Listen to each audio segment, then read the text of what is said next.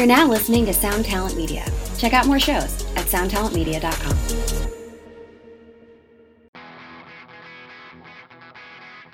Today, Fly on the Call is back, and so is Perennial. When they were one of the early guests on the show back in fall 2019, they were just about wrapping up their sophomore album. Now it's finally seen the light of day as of February 1st. In the Midnight Hour is an album you definitely want to listen to in the middle of the night on headphones and blast it loud. It's so much more than just a typical post-hardcore or art punk record.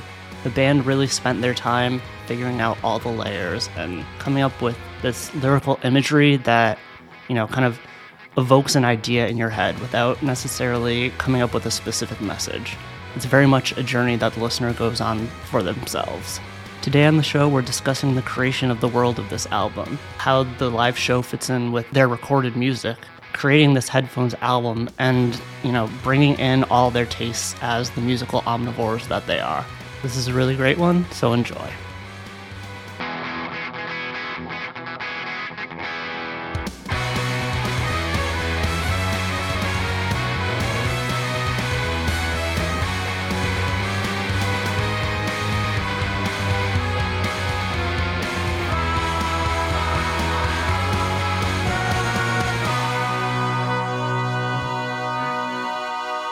When we spoke back in October 2019, you had estimated that you were like 95% of the album done and it would be ready in the spring. So right. I have to ask a bit tongue-in-cheekly, what took you so long?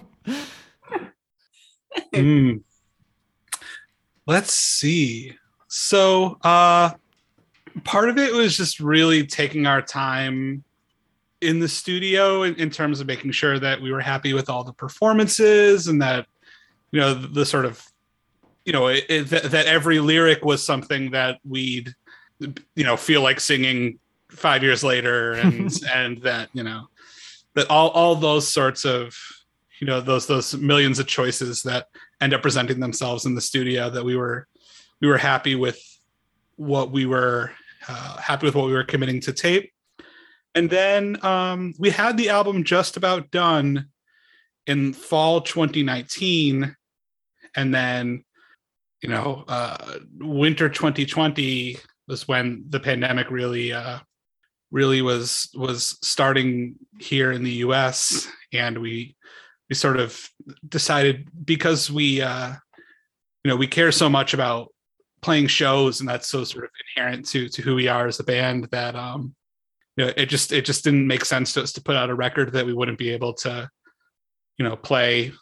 play whatever, 80, 90 shows that year in support of. So we just decided to wait a little while, and it gave us an opportunity to sort of look at everything one more time. And we ended up making some changes with that extra bit of time. So it was a long wait, but it did make it possible to make the record that we were hoping we'd make. I think we're a lot happier with the version that we're putting out in a couple weeks versus what we would have maybe ended up with if we had put it out, a couple years ago. And was it were there any actual structural changes, or was it just kind of like the finishing touches here and there? I'd say both, I think. There's some songs where the chorus changed, where the melody and the lyrics are different in the version that we're releasing versus what we had in 2019. And some of the stuff we really like to put a lot of music in between the songs. We like to have a lot of intros and outros and sort of stuff like that. And I think it gave us a lot of time to play with that stuff. So I'd say maybe 70-80% of the record would have been the same, but there's a good 20 to 30% of the record that's very post a certain point in the timeline. So yeah, it's a considerably different record thanks to having that time.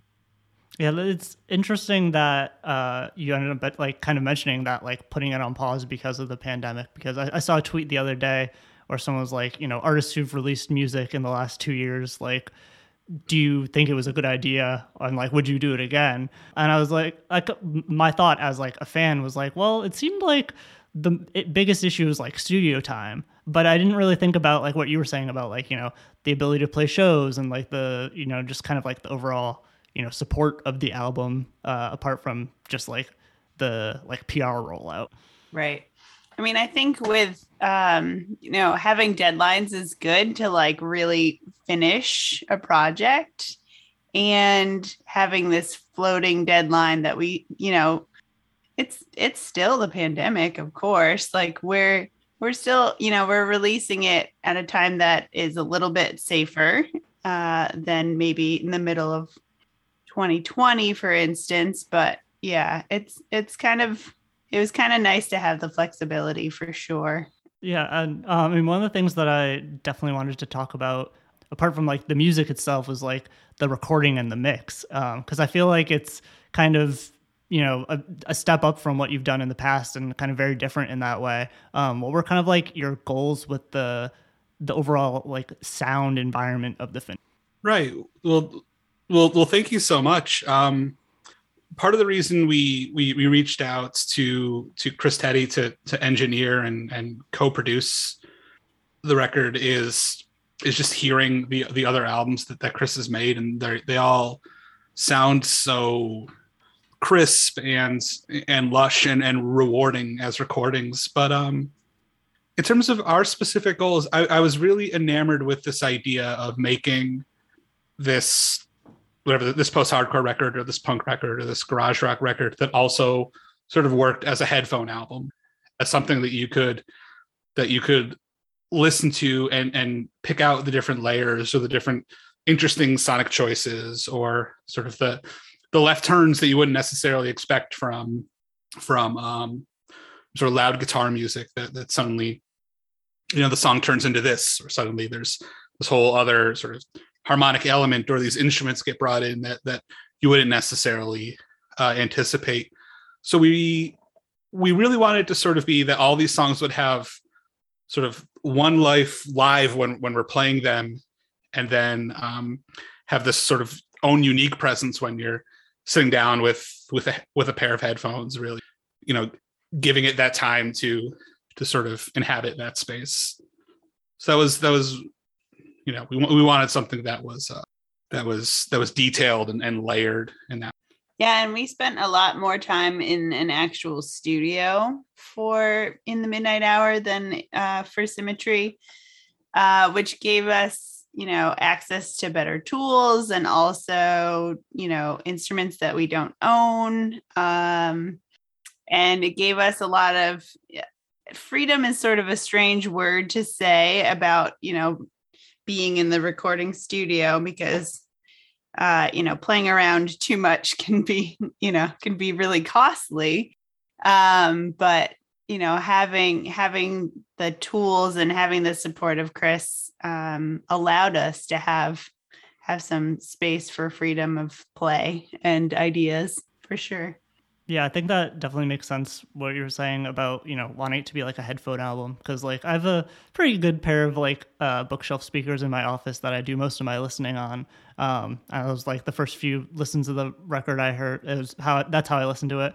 But then like my first, listen with headphones was like a totally different experience. Like there's so much kind of like space in the mix amidst all the like chaos. That was something that really stood out.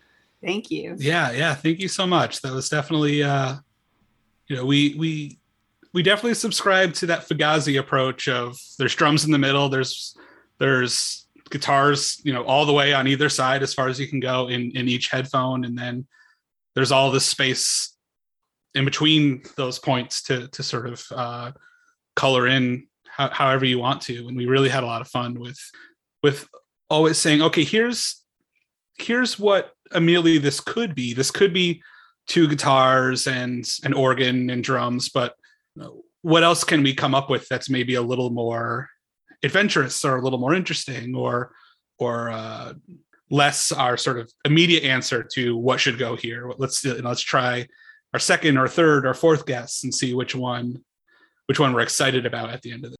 And in the studio, you can be much louder. That's true. Than recording at home. Recording at home, you only have so much time before you feel like you're being a nuisance to your neighbors or something like that. Whereas in a studio, you have all the time in the world, especially with somebody as patient as Chris, who I think also was pretty inspired to try and make this unconventional pop art album. So everything just really aligned to help us make the record that we were excited about making. So the weirdness on the album was just to make Chris Teddy laugh. there are a couple of those, honestly. And sometimes it worked. There are a few things where we'd be at the very end of mixing, just sort of doing final listen throughs, and we would just be laughing, saying, I can't believe we're going to do this. We're committing to this choice or this effect or whatever. And I love that idea that there's this sense of fun there, even if it's this loud, fast record. Yeah, there's definitely like a couple points where it feels like kind of like one of those like video montages where you're like flying through space and then things like zoom past, coming in and out of focus, like switching channels and stuff. Like, how do you kind of, achieve that while like juggling all the layers of... I love it. I love this question. I think that, we all three of us really love movies. And so maybe we were, thinking a little visually as we were moving the layers around. I've almost only listened to it on headphones. And I really like panning and the like shifting where it feels like you're kind of moving, even if you're sitting down, you might be sort of moving because sort of shifting through your ears. Kind of cool. But visually, I don't know. We were just talking about this earlier. I really like albums where it feels like when you put it on, you are sort of entering whatever world that album has sort of created, where there's either lyrics that provide really vivid pictures that you can imagine each time, or just that it feels like there's a certain space that you're always sort of revisiting each time you listen to it. So, we always like that, trying to create that sense of specificity of there being a sort of trademark landscape that you can picture whenever you listen to it. As far as how we achieved that, one of the things that we really did with this album is, outside of song structures, we didn't really commit to a lot musically before going in. So we knew where the verses would go and the choruses and the breakdowns and the bridges and all that stuff. But beyond that, we wouldn't sort of necessarily have, we'd have verses where there was nothing musically written besides vocals and maybe the drum part. And so in the studio, we'd be able to figure out, all right, what do we want to have go here? Or maybe we come to enjoy how minimalist it is. That's just drums and vocals, and we'll leave it like that. Or, we'll pile on electric piano and tambourine and xylophone and, Moog synthesizers or whatever, vibraphone, whatever we come up with. But I think, choosing the structural stuff ahead of time and then leaving the stuff that creates sort of harmony and color, leaving that for what we're feeling as we're putting it together, was helpful for sort of building that mood throughout the... You talking about that like kind of reminds me of one of my favorite moments on the album, which is in the song In the Midnight Hour, where it kind of like strips down to just the vocals, then it adds the chunky guitar, then it adds the drum clicks, and then it kind of like explodes back into full volume. Can you talk a little bit about that song specifically? That song, maybe more than any other on the album, I think really came from Perennial as a live band. Live, we really like to see just how loud we can be and just how quiet we can be. And we really enjoy when we can do one then the other. So that song, we've been playing live for a long time. So by the time we recorded it went very, very quick. And I think there's, what you're noting about it is exactly right. The way that bridge sort of builds and builds, it's a good metaphor for the album in some ways. That's another thing where we heard it, and it just the way Chelsea and my voices were inhabiting the space all on their own, the texture of our voices, that was enough in that moment. So you give that moment its moment in the spotlight, and then you sort of build back up to Perennial at full volume. Yeah, I think that was one of the most challenging songs for me when we added it to the set, in terms of it's kind of scary to have that dropout part. But now, at first, now I really love the song. I feel like it's like super second nature and really fun. And I have like all these like things that I do with my arms during that part. Like sometimes I like kind of like mime that I'm choking myself. And sometimes I just like make crazy faces or like close my eyes. Like I try to really bring a lot of drama in that part. And it's really fun to perform that song. But yeah, it did take a lot to sort of grow into that part at first, because that was kind of like the moment where I was just singing. I mean, it is the moment that I'm singing alone, but it's just so alone. And so it's a really fun song now, but it was like a huge challenge. Yeah, and I remember when we last talked, we were talking about you kind of taking a larger vocal, role in the new album. And I think just as much as, the additional like lyrical content, I think the sound of your two voices just adds another cool like layer to it as well. Can you talk a little bit about kind of like, I guess, just that process of adding a second vocalist? Yeah. Well, I grew up in a house that encouraged me to stop singing if I was singing along to things, which is really sad. My parents are not evil people. They just didn't appreciate it, I guess. But so it took a long time for me to ever really sing in front of anyone at all. Truly like a lot of anguish and fear. But it's something that I'm like the most proud of myself, sort of getting past that. And then actually, like, as we were sort of figuring out the album order, I think I noticed that I sing like slightly less than Chad. And I was like, hey, what the hell? Like, to go from someone who would definitely never sing, even like with a group of friends, like even in high school, to someone who was upset about not having more vocals or vocal parts is kind of huge, I think. But it's really fun. I mean, I think a lot of our favorite bands do this. Like the Unicorns are one of my favorite bands, and they have two vocalists, and it's really fun. The Deadly Snakes have two vocalists, right? I love them. You probably don't know that band. It looks like you're like, I don't. But yeah, they're awesome. No one knows them. I've like hardly ever met anyone who has. Who else? Blood Brothers, like a lot of bands that we really admire as a group have two vocalists. It's super fun to sing in the band too. Sometimes we like want to just sing instead of play our instruments.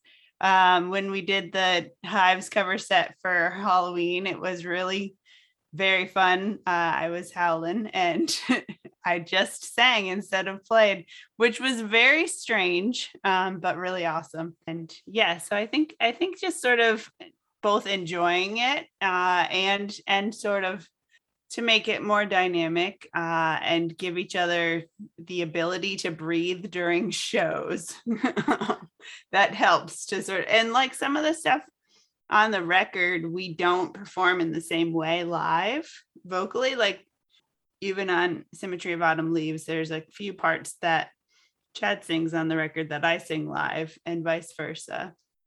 And that's just kind of a lung capacity at the moment thing, I guess.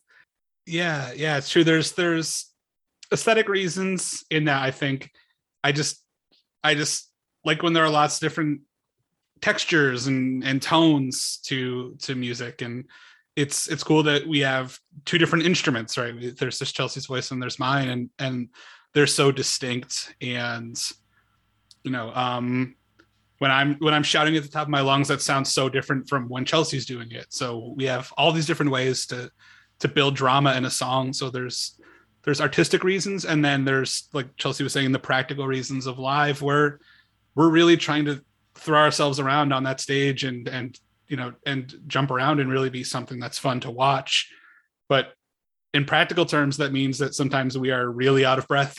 And so there's songs where I know I can just throw myself around with abandon because Chelsea's handling the vocals, and I don't have to worry about sort of being able to breathe because Chelsea's going to handle vocals and I can handle the running and jumping around, and then vice versa. If it's a song that I'm singing a bit more of, it frees Chelsea up to be a bit more animated. So there's a lot of layers to why we do it. And like you were saying, the Blood Brothers, the Unicorns, the Temptations, the Beatles. There's so many, so many of the great artists that we really, really love feature that vocal interplay.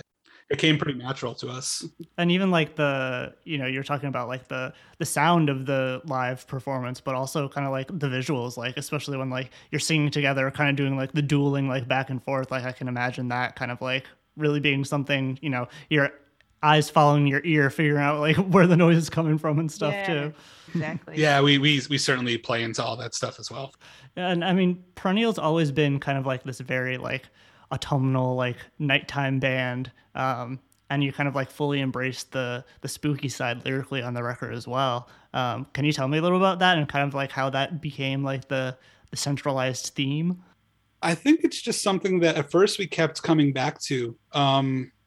And then after a while, we sort of thought, all right, well, let's just keep pursuing this. And it became this premise that could be approached in so many different ways. So if we're talking about, if we're talking about sort of, the dead of night, right? The witching hour in the middle of the night, that can be really, exciting and poetic and beautiful, or it can be kind of scary and haunting, right? And I think we were just fascinated by that idea that depending on perspective and depending on how you turn that subject into poetry, there are just a million different ways to write about it. So I really like when albums have a perspective, or when it feels like artists are pursuing a particular idea, sort of looking at it from a lot of different angles. So again, so many of the choices we make are just, this is the type of stuff we like, or we like when artists do X, Y, and Z. So let's make a record that we would want to listen to. And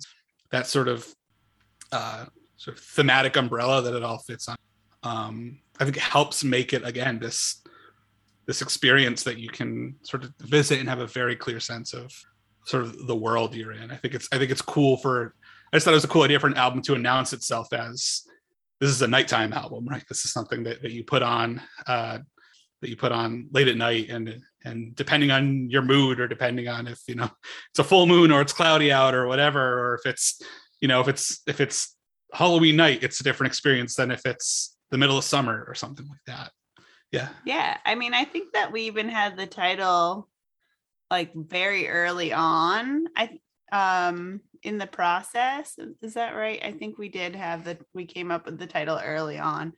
I think sometimes folks write songs and then they figure out the title and probably potentially name the album towards the end of the process too. But we knew the name early on. And actually, I remember an early version of the cover was going to feature this really cool light. I like what we went with. I thought that was kind of a cool image that would be a good album cover. Yeah, it was this really high contrast image of this electric light on this. It was sort of very Victorian looking on this wall, a very Victorian looking wallpaper. It almost looked like the Haunted Mansion in Disneyland or something like that. Very much that vibe, which is sort of what we're going for is a sort of fun version of scary, I guess. Yeah, whimsical is what I was gonna say. I think it's kind of like interesting to me that you refer to the words more as poetic than like lyrical, and I think that kind of like fits with Perennial style and your your lyrical style. Can you talk a little about kind of like your approach to the word side of the band? Okay, I'll take this question. I mean, I think we always write the music first. And sometimes it's around like a little bit of a phrase. But yeah, I would say the music is like basically fully fleshed out before we really do a lot with lyrics. And we both write lyrics. Like I write lyrics, like I wake up in the middle of the night and write something on my notes app on the phone. Or just like, sort of a phrase or a theme. And we were trying to think of like how to kind of like really clear and cool about capturing that theme. Like sometimes we're just like, what is another word for this? And, spend a lot of time sort of thinking about that. Yeah. And some of the songs have like phrases or bits of poetry, or something that's kind of like stuck in our head, but we don't sort of sit down and write music and then write the lyrics out like in one go generally.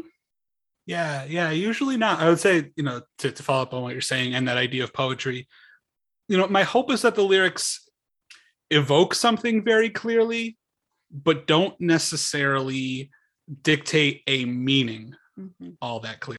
Meaning that hopefully sort of the energy or the spirit or the mood or whatever it is, the particular room in the haunted house that any given song is occupying, hopefully that is somewhat clear or somewhat evoked, but the specifics of what any given sentence or any given line might mean, hopefully that's open enough that folks can sort of bring what they want or bring what they have to that, so that it can be their own, even as maybe it's at least capturing the mood we're going for, capturing the general impression. And but yeah, Chelsea's right. I don't think there's a single song that we've written lyrics for and then added music. I think we really let the music dictate it. We really let the sense of play in terms of the way the words are put together and the way we might trade vocals back and forth. That's always really, really important, how the language comes. Yeah, I think that idea of kind of like offering an impression makes a lot of sense. And I feel like that almost comes through musically as well, with like, most of the tracks are under 2 minutes, and like they don't kind of like adhere to the typical like verse, chorus, verse, like song structure fully. How do you kind of like go about like experimenting in that way? What kind of like draws you to that style? Yeah, I mean, I think a lot of how we write music and how we approach our style is thinking about a live show, what we can do, what we want to do, and keeping it short and fun and light, involved. It keeps the audience interested. And yeah, I think, and just sort of kind of the style of this type of music overall, I think it would be redundant almost for us to have a song that was like 4 minutes long. I think we would just do, a 2-minute song twice kind of thing. I think that's all I would. Yeah, I think so. And I think sometimes the songs sometimes they'll dictate what they want to be. So for instance, Food for Hornets, I think it's literally a minute long. I think it's literally 60 seconds. And it's an intro to establish the riff, one verse, a sort of bridge, one chorus, and then the same riff as an outro. So the only part that repeats itself is the sort of riff of the song. And as we were putting it together, it just didn't feel like there needed to be a second verse. It felt like it was more interesting for it to be sort of always doing something new. And each part of the song, it pretty clearly announces what it would be in a traditional sort of verse chorus song structure, but just something about the energy of the song and how sort of wild and electric that song is. I felt like if we were really sort of trying to capture the spirit of the song, it made more sense for it to be whittled down to just its minimal building blocks. So sometimes it just feels right that something is shorter, or that's some odd part in halftime is more interesting than another verse, or whatever it might be. And we're all such omnivores as music listeners, so we're always sort of drawing on different things that like, or different ideas that we notice. So, oh wow, that we should try that, but this way. And so a lot of that comes out in structure, I think. And I think, a lot of times we're writing songs in practice. So we're at practice, we're getting ready for a show, running through the set a couple times, and then maybe like a little bit of jamming happens, or somebody has like a riff that they want to try, and then we sort of expand on it until we sort of have like a baseline level, and then we'll record just a little demo and the voice memos, and we'll be like, I bet that was not a minute and 4 seconds, and then it's usually about that, and it's kind of funny to us. Yeah, I mean, you just mentioned kind of like being omnivores musically. I think two of the times where that especially like stands out to me on the album are like Soliloquy for Neil Perry, which is kind of like almost has like a funky groove to it. And then, like the outro to like I'm the Whooping Crane has like, definite retro vibes. How do you kind of like go about, bringing that wide breadth of influences underneath the Perennial umbrella? That's a great question. I think one of sort of the overarching premises of the album, or one of the goals we set for ourselves, was let's make a fast, loud post-hardcore record, but let's make sure that we're never editing ourselves or artificially limiting the possibilities of what we can put into that template. So we all like punk and garage rock and post-hardcore and hardcore, but we also really like 60s pop music and jazz and soul and electronic music and dance music. So we wanted to make a record where we could really sort of fully express ourselves and fully express the stuff that we love and that we love listening to, and that isn't just loud distorted guitars. So sometimes it was sort of a deliberate choice of here's a good moment, here's an open space we left ourselves where we can explore this sound. So something like I'm the Whooping Crane at the very end, right, it turns into sort of a very sort of Motown Stax sounding sort of a bit of music, and that gave us an opportunity to do that. It's some of our favorite music is that 60s soul sound, and something like Soliloquy for Neil Perry really came from how much we love the Beatles or the Jam, especially when they're in that mode of sort of taking that sort of 60s mod sound and adding sort of a bit of an edge to it or something like that. So so that's sort of where I think a lot of that song came from in particular. So we're really thinking in the mode of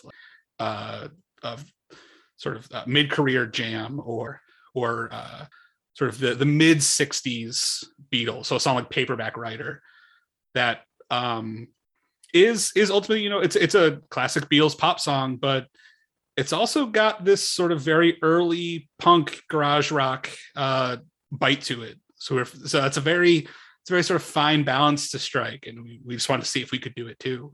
So it's a lot of what went into that is that very early mid 60s version of punk or rock or that sort of thing. I'll just say that I think we wanted to try to do some things that were unexpected on what kind of album you might think from a band that is, I don't know, post-hardcore or dance punk, and sort of just add some of those other elements in, just as sort of a a fun treat for everyone, I guess. For sure, yeah. And I mean, we've been talking a bunch about, how the live show plays into Perennial, and I know you've played a lot of sweet ones in the last, 6 months or so. I gotta ask, as someone who hasn't been to a DIY show in 2 years, how have things changed? Well, yeah, I mean, it is definitely strange to be at shows in masks. And in general, it's very strange to be in crowds, I think. Generally, we're playing to an audience, we can't see their facial reactions. So that's, it's a little difficult because we used to like to go out into the crowd and like sing in people's faces. And so now things have had to change. And I think that bands are a little bit more supportive of each other. It feels like a little bit of a, we're here together. This is really special. We missed this, and that sort of carries on at shows. But yeah, it's still kind of weird for sure. And I do miss the days when I can see people's faces, because we really love the audience interaction. And so it is hard to, kind of balance the line of being as safe as possible with, not being able to see people's faces and having fun and all those elements. Yeah. But they're still happening, sometimes in different places.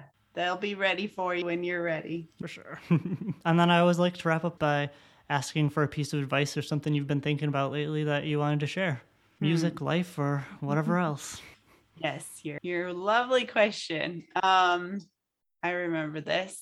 So I think I would say one piece of advice is to do your best to get enough sleep, because it's excellent. Yeah, I'll echo something I've said quite often during Perennial shows, which is, if you've always thought about or have always dreamed about making something, starting a band, or taking up painting, or writing a novel, or composing a poem, or you want to make your first sort of DIY student film because you want to be a filmmaker, or whatever it might be. Today's the day. Whatever day you're listening to it, whatever day you're listening to this podcast, that's the day to start.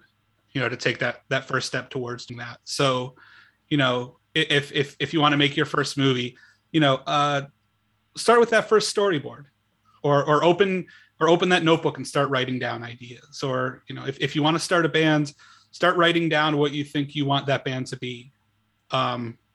Or, if you think you want to take up writing poetry, write that first poem. You'll find that really quickly you'll begin, sort of loving it, and you'll also be really happy that you took that first step. It'll come as a relief, and it'll come as a source of joy that you finally got started. So that's what I would recommend. Whenever you're listening to this, that's the day when you can start pursuing that project that you've always dreamed about. Wait, did you listen to your last episode when to prepare for this interview? Because I did, and that advice sounds suspiciously similar. Did you do that last? I'm just it is good advice. The first step is the hardest one to take. So you try to do something that inspires you. Yeah, and last time I compared it to me starting the podcast, and now I can compare it to me getting back into the podcast, because that's really been what has been the thing, is just forcing myself to start doing it. Absolutely. And I'll add one new piece of advice. Listen to Otis Redding. Thanks so much to Perennial for coming back on and sharing the unique world of In the Midnight Hour. I'm always excited to talk to Connecticut bands. So much of my community is online, which I truly love and appreciate so much, but it's also cool knowing that others are physically around doing really rad stuff. Make sure to pick up In the Midnight Hour today, or maybe tonight. I think you'll really enjoy it. Before I go, I just want to say that one of my favorite things about Fly on the Call is that it's really dictated by my taste and what I'm passionate about. I can go from a really, heavier sounding band like Perennial to the other night I just had my first ever hip-hop interview with an artist that I'm really excited about, and I can't wait to share that one with you guys in a couple weeks. Thank you so much for, listening to the show, kind of believing in, my taste, my vision for the show. It really is the biggest compliment in the world when people understand what I'm doing with Fly on the Call. So thank you very much, and I can't wait to show you more. Fly on the Call is brought to you by Sound Talent Media in partnership with Evergreen Podcasts. A special thank you as always to The Alternative for helping to promote the show, Jiraiya for the theme song, and Michaela Jane for the artwork. You can keep up to date by subscribing to the podcast and following the show on Twitter and Instagram at FlyOnTheCallPod. Feel free to email any questions, comments, or other feedback to me at flyonthecallpod@gmail.com. Start today. And also, listen to Otis Redding's Doc of the Day.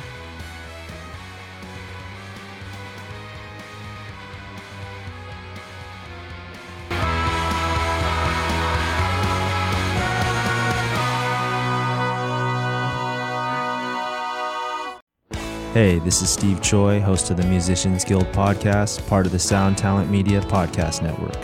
Within the four walls of the Musicians Guild, we'll be discussing the habits, idiosyncrasies, experiences, and general psychology of my friends and peers, all involved with music in various capacities.